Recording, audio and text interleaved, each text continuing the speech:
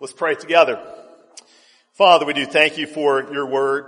Father, we thank you for it is a light to our path and a lamp in the midst of darkness. Father, we pray that we would cling to your word as the source of life, as the source of wisdom. Father, we thank you for the gospel, the good news of Jesus Christ, what he has done for us in his death and resurrection and reign over all things. Father, would your word point us to him today, that we might live faithfully as his followers. This we ask in his name. Amen. Really enjoyed preaching through James. I know we've kind of been on and off with James for a while now, but I've really enjoyed preaching through James. And one thing that's really jumped out to me as we've worked our way through this letter is just how relevant it is. I know all of Scripture is relevant, but James is so relevant to the things we are facing as a church right now in our culture. It almost has this ripped from the headlines feel to it. It was written almost 2,000 years ago, sometime probably in the mid-30s of the first century. It's addressed to Jewish Christians who have scattered out from Jerusalem because of persecution in an event known as the diaspora. So yes, it's dated, it's ancient, but it's highly relevant. It's so relevant to this very moment. Think of some of the topics that James raises and how they relate to our situation. James says to respond to trials with joy. Well, 2020 has certainly had plenty of trials, and we have seen how God works in the midst of those trials in his people, just as James promises he will. James deals with class warfare, how rich and poor are to relate to one another. Certainly we see a lot of that in our day. What does James do? James gives dignity to the poor. He gives humility to the rich. In our culture, we face a crisis of fatherlessness and family breakdown, leaving us with numerous functional widows and orphans. And James says this is true religion, to visit the widow and the orphan, to care for the widow and the fatherlessness in their distress. James gives us a strategy for mercy ministry, for dealing with just this kind of situation that we see in our culture all around us, compensating for those missing men, rebuilding family life, providing family life for those who lack it. We live in a culture that is full of anger, a culture that's been called an outrage culture. People think that by venting this anger, they can produce positive change in the world. But what does James say? He tells us the anger of man cannot produce the righteousness of God. In our contemporary political scene, things are very much driven by what is called identity politics, which looks at people not so much as individuals, but mainly in terms of the groups of which they are a part. So things like your wealth and your race and your gender come to define you and determine your value politically. Well, what does James have to say about this? At the beginning of James chapter 2, he takes on the politics of partiality, the politics of favoritism. That's really what identity politics is. It's just the politics of favoritism. The politics of identity politics is just the politics of partiality. And James takes that on. And he calls on judges in particular to be impartial. He shows us that God's law does not leave any wiggle room for any kind of identity politics. There's no wiggle room there for any kind of favoritism or partiality. Identity politics is an injustice. James shows us this. So relevant to what we're facing. We also live in a culture that prides itself in tolerance. Our culture loves to quote Jesus, "Do not judge." Indeed, our culture's biggest problem with the church is that the church is perceived as judgmental. And so the culture uses Jesus against us. The culture uses our Jesus against us. They say, hey, Christians, don't judge how we live. Don't judge our sex lives. Don't judge our abortions. Don't judge our music and our movies. Jesus said, judge not. Aren't you going to obey your Jesus and stop judging us?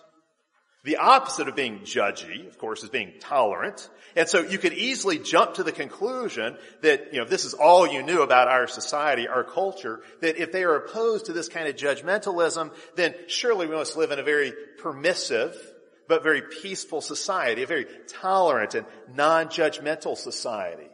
But actually we find, if you know more about our culture, you already know this, when we look at our culture, we find this is not the case at all. And so this is an issue I want to address. Our culture, for all its talk about tolerance, is actually very intolerant. All this talk about being non-judgmental is really just talk. It's only talk. Our culture says don't judge, but our culture is actually very judgmental. Now you might ask, well, if that's the case, if the culture is judgmental, why does our culture love to quote Jesus? Why do we hear those words, judge not, so often? This is the most popular Bible verse now, Matthew 7. It's the most popular Bible verse in the culture today. Why is that? Why do we hear this quoted so much? Well, the world has learned one of the best ways to make Christians shut up is to accuse us of being judgmental, to cite our own scriptures against us. The world does it because it works. It's worked again and again to silence Christians. Now, we should not let that happen. It's all based on a big misunderstanding of what Jesus and following him, James, meant when they said, judge not. But unfortunately, there are some Christians who have been influenced by this, who have been influenced by this in a way that's very harmful. Certainly you see this in the liberal or the mainline church, which this is really why the mainline church has abandoned the Orthodox faith and especially abandoned what Scripture teaches on any controversial ethical issue, especially in sexual ethics, especially in this area of sexual ethics. But it has also crept into evangelical circles and even into ostensibly conservative denominations. Here's an example. Jen Hatmaker, maybe you know that name, sort of famous evangelical celebrity. Jen Hatmaker, for years has been a popular speaker and author for Christian women. And in the early days of his ministry, I'm not real familiar with her ministry, but in the early days of her ministry, she seemed to be pretty conservative and traditional in her outlook. But then in 2016, she started calling for the full inclusion of LGBT people in the church without any repentance on their part, without acknowledging any sin. LGBT people simply ought to be included in the life of the church. She called on the church to approve of LGBT lifestyles and came to see condemnations of LGBT lifestyles as intolerant and judgmental. And so this is how she describes her position. She says acts of love are defined not by an objective standard, but by their effect on others. If your action hurts someone's feelings, it is unloving. This is how she puts it. She says, I lack all objectivity. I evaluate the merit of every idea based on how it bears upon actual people. When loving God results in pain, exclusion, harm, or trauma to people, then we are absolutely doing it wrong. Because loving God would never hurt anybody's feelings. To love God would mean you would never do anything that would hurt another person's feelings. And this is the kind of view, this view of love, this is what led her to change her mind on LGBT issues. Anything that causes hurt or pain is wrong. See, do you see what's happened here? Feelings have replaced the law of God as the standard. Hatmaker thinks she knows better than God, that her wisdom is greater than God's word, that hurting feelings rather than violating God's law is the standard of right action. Now, does this actually make her a less judgmental, more tolerant person than she was before? I would say no, not at all. She's just as intolerant and judgmental as before, maybe more so than she was back when she was teaching more traditional evangelical views on these things. But she has changed who she judges and what she tolerates. I guarantee you that she would not hesitate to disagree with me over the issue of sexual ethics. She would not hesitate to call me unloving for my views on those particular things. And she would not care a whole lot if she hurt my feelings in doing so. People who say Christians are judgmental are themselves being judgmental. And you know what? That is because being judgmental is inescapable. Everybody's judgmental. You cannot get away from it. So Hatmaker no longer judges LGBT people, but she does judge traditional Christians. She used to not tolerate LGBT. Now she's intolerant towards Christians, towards more traditional, more biblically grounded Christians. And I would say, if anything, she's actually become more intolerant than she was before. G.K. Chesterton captured this well when he said, "It is the tendency of people who are liberal in theology to be illiberal in everything else." And I think that's exactly right. In all honesty, the most intolerant people are the people who are constantly telling us we have to be tolerant. The most judgmental people are the people who are constantly telling us to judge not. And this is exactly what has happened in our society. I want you to think about this. As we have become less Christian and more secular as a society, we have actually gotten less tolerant, more judgmental, more legalistic, less forgiving, more angry, and less kind. Let me spell that out. Think of the Russian literary great Dostoevsky, who once famously said, "Without God, all things are permitted."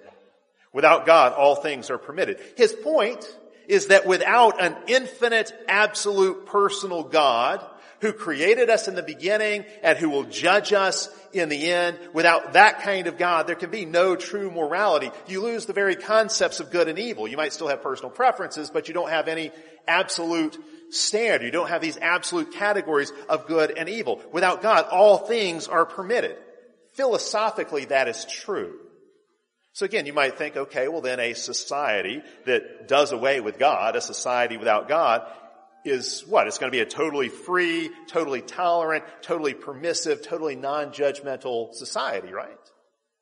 But actually, in reality, in practice, just the opposite happens. When you do away with God, you don't get freedom, you get bondage. You don't get this permissiveness, you actually get a very petty legalism. In reality, without God, nothing is permitted. Think about this. The most consistently godless societies in the world, societies like North Korea, are actually the least free, the most tyrannical, the most judgmental. And again, G.K. Chesterton, he puts it best, he captures this so well. G.K. Chesterton says, if we will not be governed by the 10 Commandments, we will be governed by the 10,000 Commandments.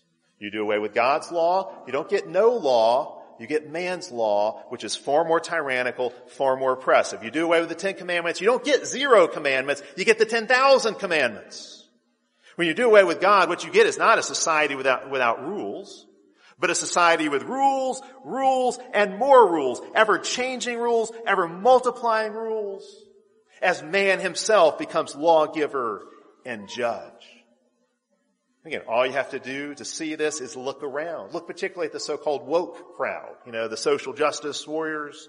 They're constantly finding new things to be offended by, new grievances, making up new rules for how you act or how you speak, new regulations. In the name of tolerance, they become intolerant. In the name of not judging, they judge constantly. In the name of throwing off God's law, we end up with a petty legalism that's far more tyrannical than anything ever created in medieval Europe or in Puritan America.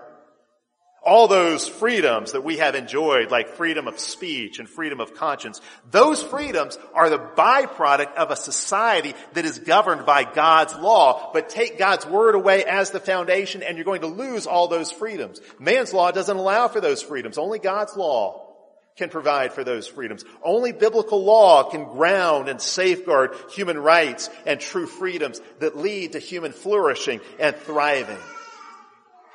Psalm 119:45, the psalmist says, I will walk about in freedom, for I have sought out your laws. David there says, the way of true freedom is to seek out the law of God. Seek out some other law to live by besides God's law. Say the law of feelings, like Jen Hatmaker, or the law of Sharia, like Muslims, or the law of utilitarianism, like a lot of the philosophers. Seek out those laws and you will find yourself in bondage. And that is exactly what is happening in our culture. In the name of being non-judgmental, we become intolerant. We are becoming the very thing we feared the most. That's what's happening. But we still have to understand what Jesus and James mean when they say, judge not, and do not judge your brother. Well, we've seen judgment is inescapable, so neither Jesus nor James is forbidding all judging.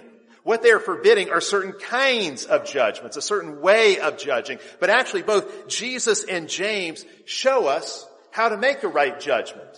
See, there's a right way to make judgments and a wrong way to make judgments. And since making judgments is inescapable, it's going to be one or the other. Well, Jesus and James show us how to do this, how to do this rightly. A lot of people today, want to paint a picture of Jesus as sort of the first modern progressive. Jesus who's always nice, always tolerant, never judging. That's the picture sometimes that's given. But actually, Jesus wasn't really all that nice. If you look at the Gospels, he's really not all that nice. He's always loving, certainly, but he's not always nice.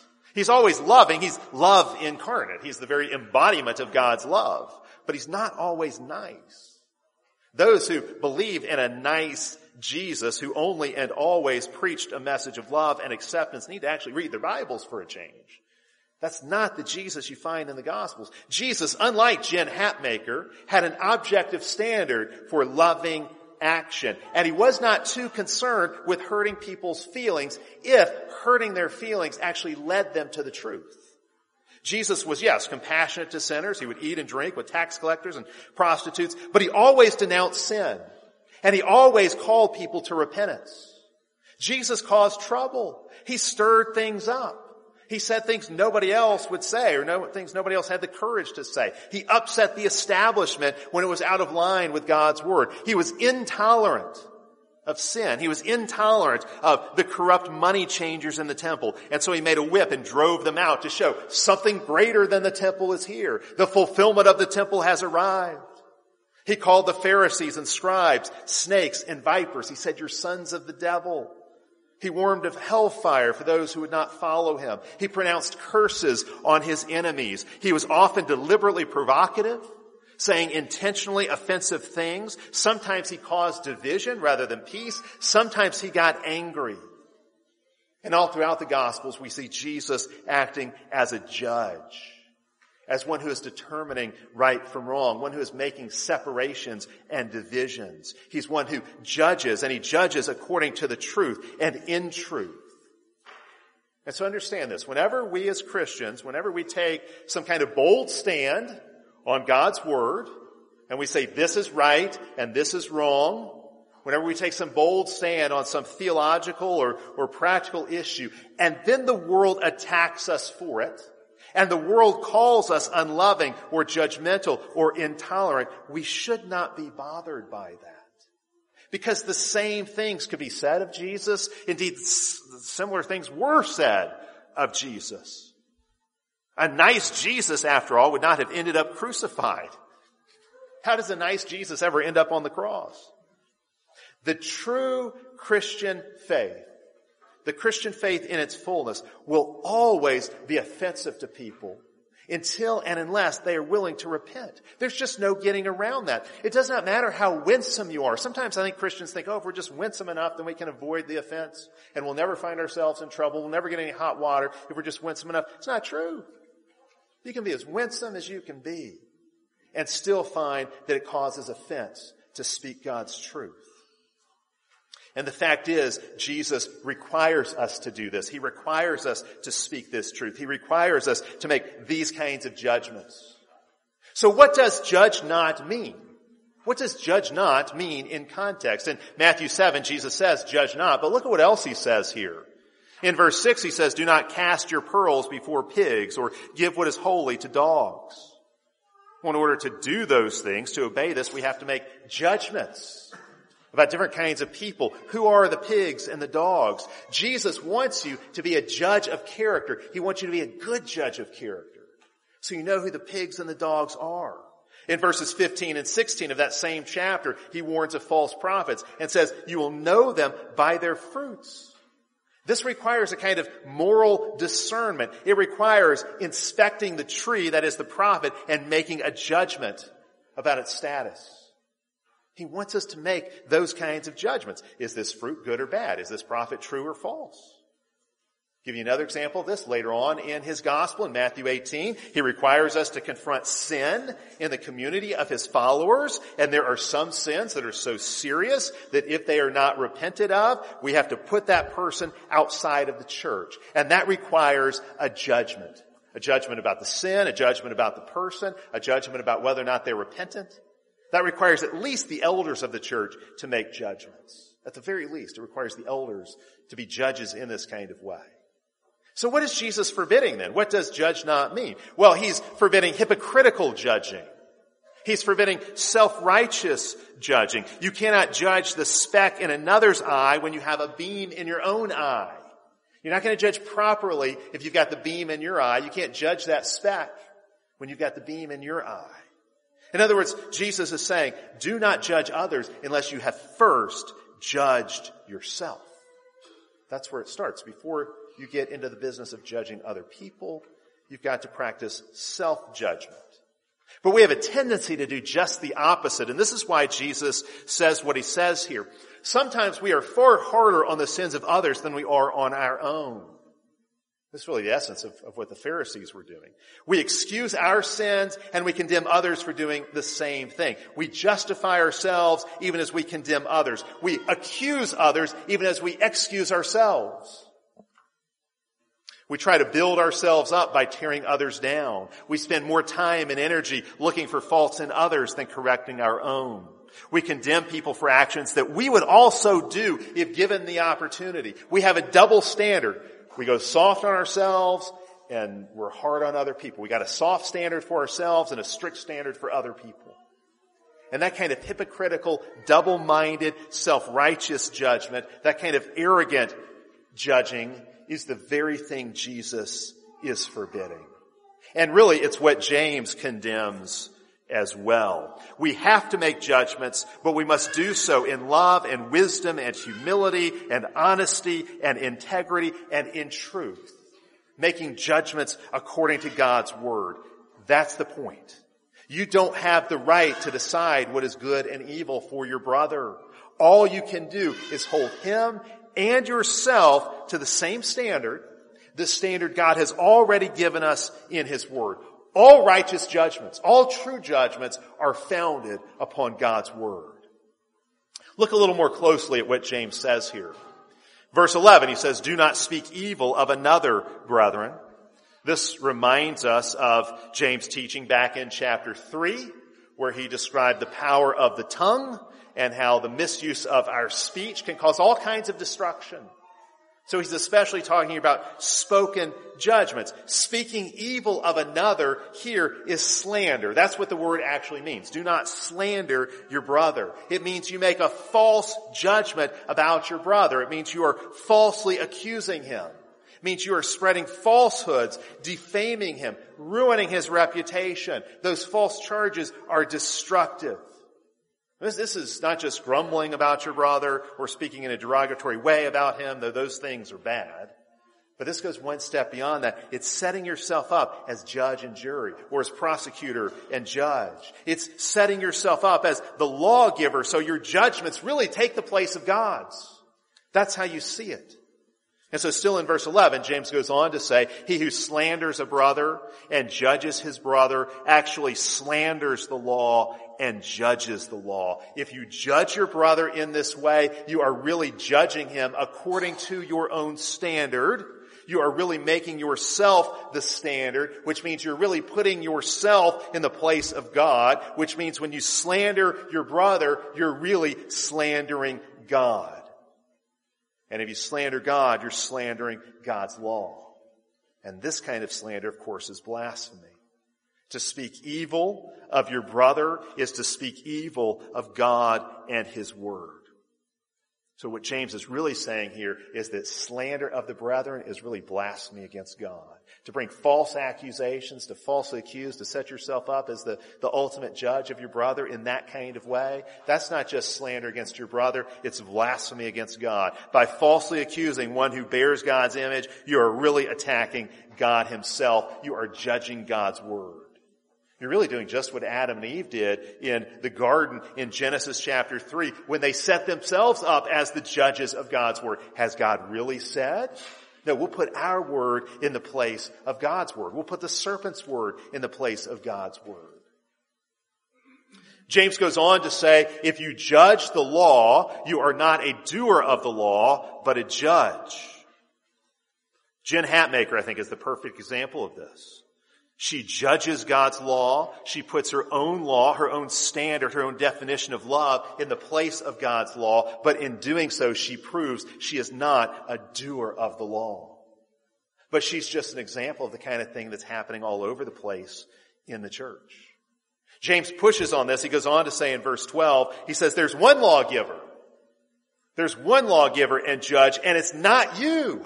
You're not God. That's the point. You're not the judge. You're not the lawgiver. Well, who is this one lawgiver? Who is this lawgiver James speaks of? Well, it depends what law James has in mind, doesn't it? If the law that James has in mind is the law of Moses, the Jewish law found in Exodus and Leviticus and Numbers and Deuteronomy, then we might say Moses is the lawgiver. And we might say, of course, behind Moses is God himself, who gave the law to Moses, who gave it to the people. But remember, James has already made reference throughout his letter to a law. He's talked about the law of liberty and the royal law and the perfect or mature law. That's the law in view here. It's not the law of Moses. It's the law of Moses transformed. It's really, we could say, the law of Christ. That's what it's called elsewhere in the New Testament. And we could say, really, this law, at least in its foundational form, is found in the Sermon on the Mount, Matthew 5-7, where Jesus, like a new Moses, goes up on the mountain to deliver a new law to his people. And that's the law James has been giving commentary on, and he's been applying throughout this letter. The law of Christ. The law found there in the Sermon on the Mount. Notice, this is James' way of communicating to us. Jesus has superseded Moses. He has fulfilled and deepened and transformed the law of Moses, suiting it to a new covenant age. And so the lawgiver here is really Jesus. And the judge is really Jesus. Indeed, he is the one who is able to save and destroy, as James says, and as Jesus himself warned about in Matthew chapter 10. He can save and destroy. He's the one who can destroy both body and soul in hell because he is our judge. We will stand before him at the last day, but he can also save us, body and soul. And so James concludes this section with a question. This is one of James' rhetorical strategies throughout the letter. He asks these pointed questions to drive his teaching home. He asks, who are you to judge another? Just who do you think you are? Who are you to judge another's servant? Who are you to judge your brother in this way? Who are you to judge another? James has spoken to them throughout this letter with a sincere affection, even in this very section, calling them brothers.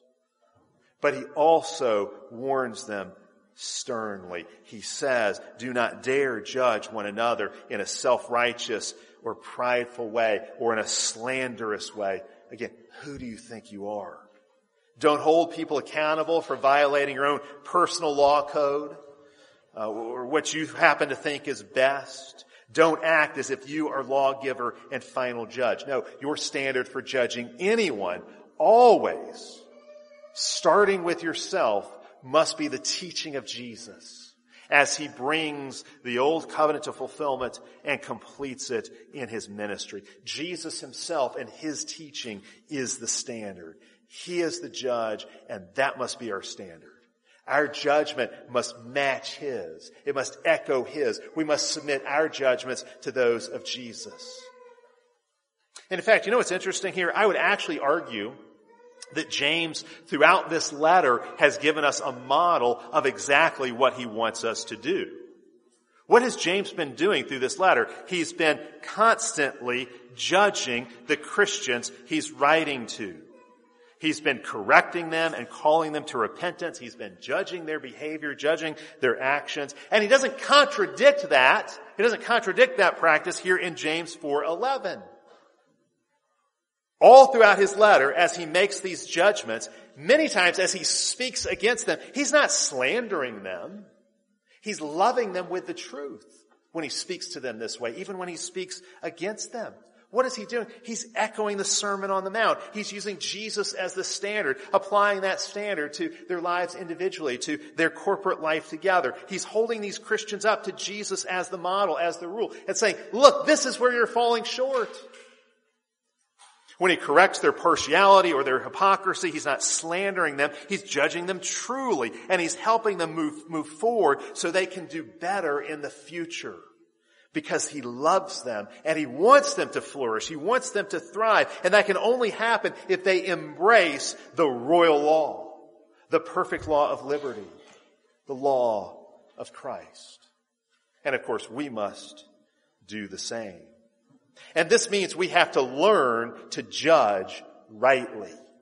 We cannot escape making judgments, so we better make them properly, which is to say, we better make them biblically. When the world says to the church, stop being judgmental, what is the world doing? Well, now in light of what James teaches, we can see the world is judging. They're judging us for being judgmental. That makes them judgmental. And what standard are they using? Their own. Which means they're playing God, and we ought not to play along with that at all.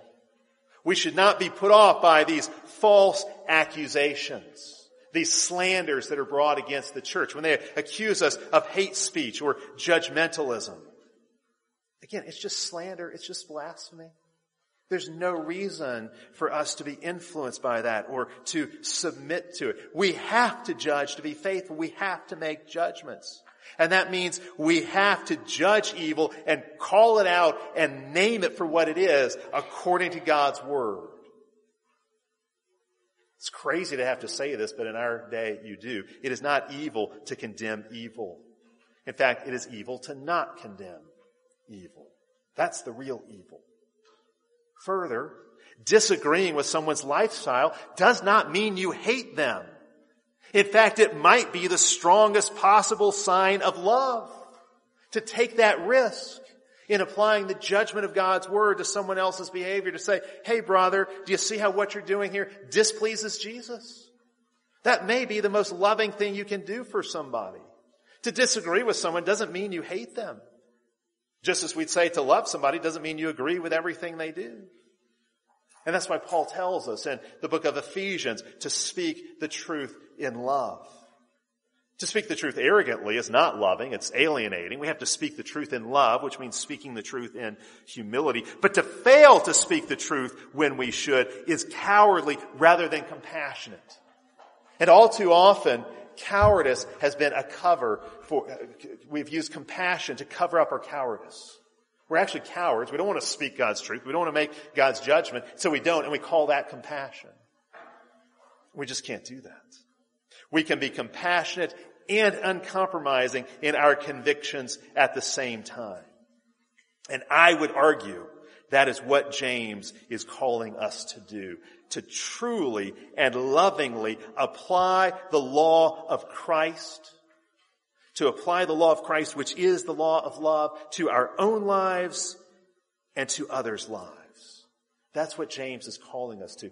Or we could point to the words of Jesus in John chapter 7 that really sum all of this up. In John chapter 7, Jesus tells us, judge with a righteous judgment. That's it. That's our call. In the name of the Father, and of the Son, and of the Holy Spirit. Amen.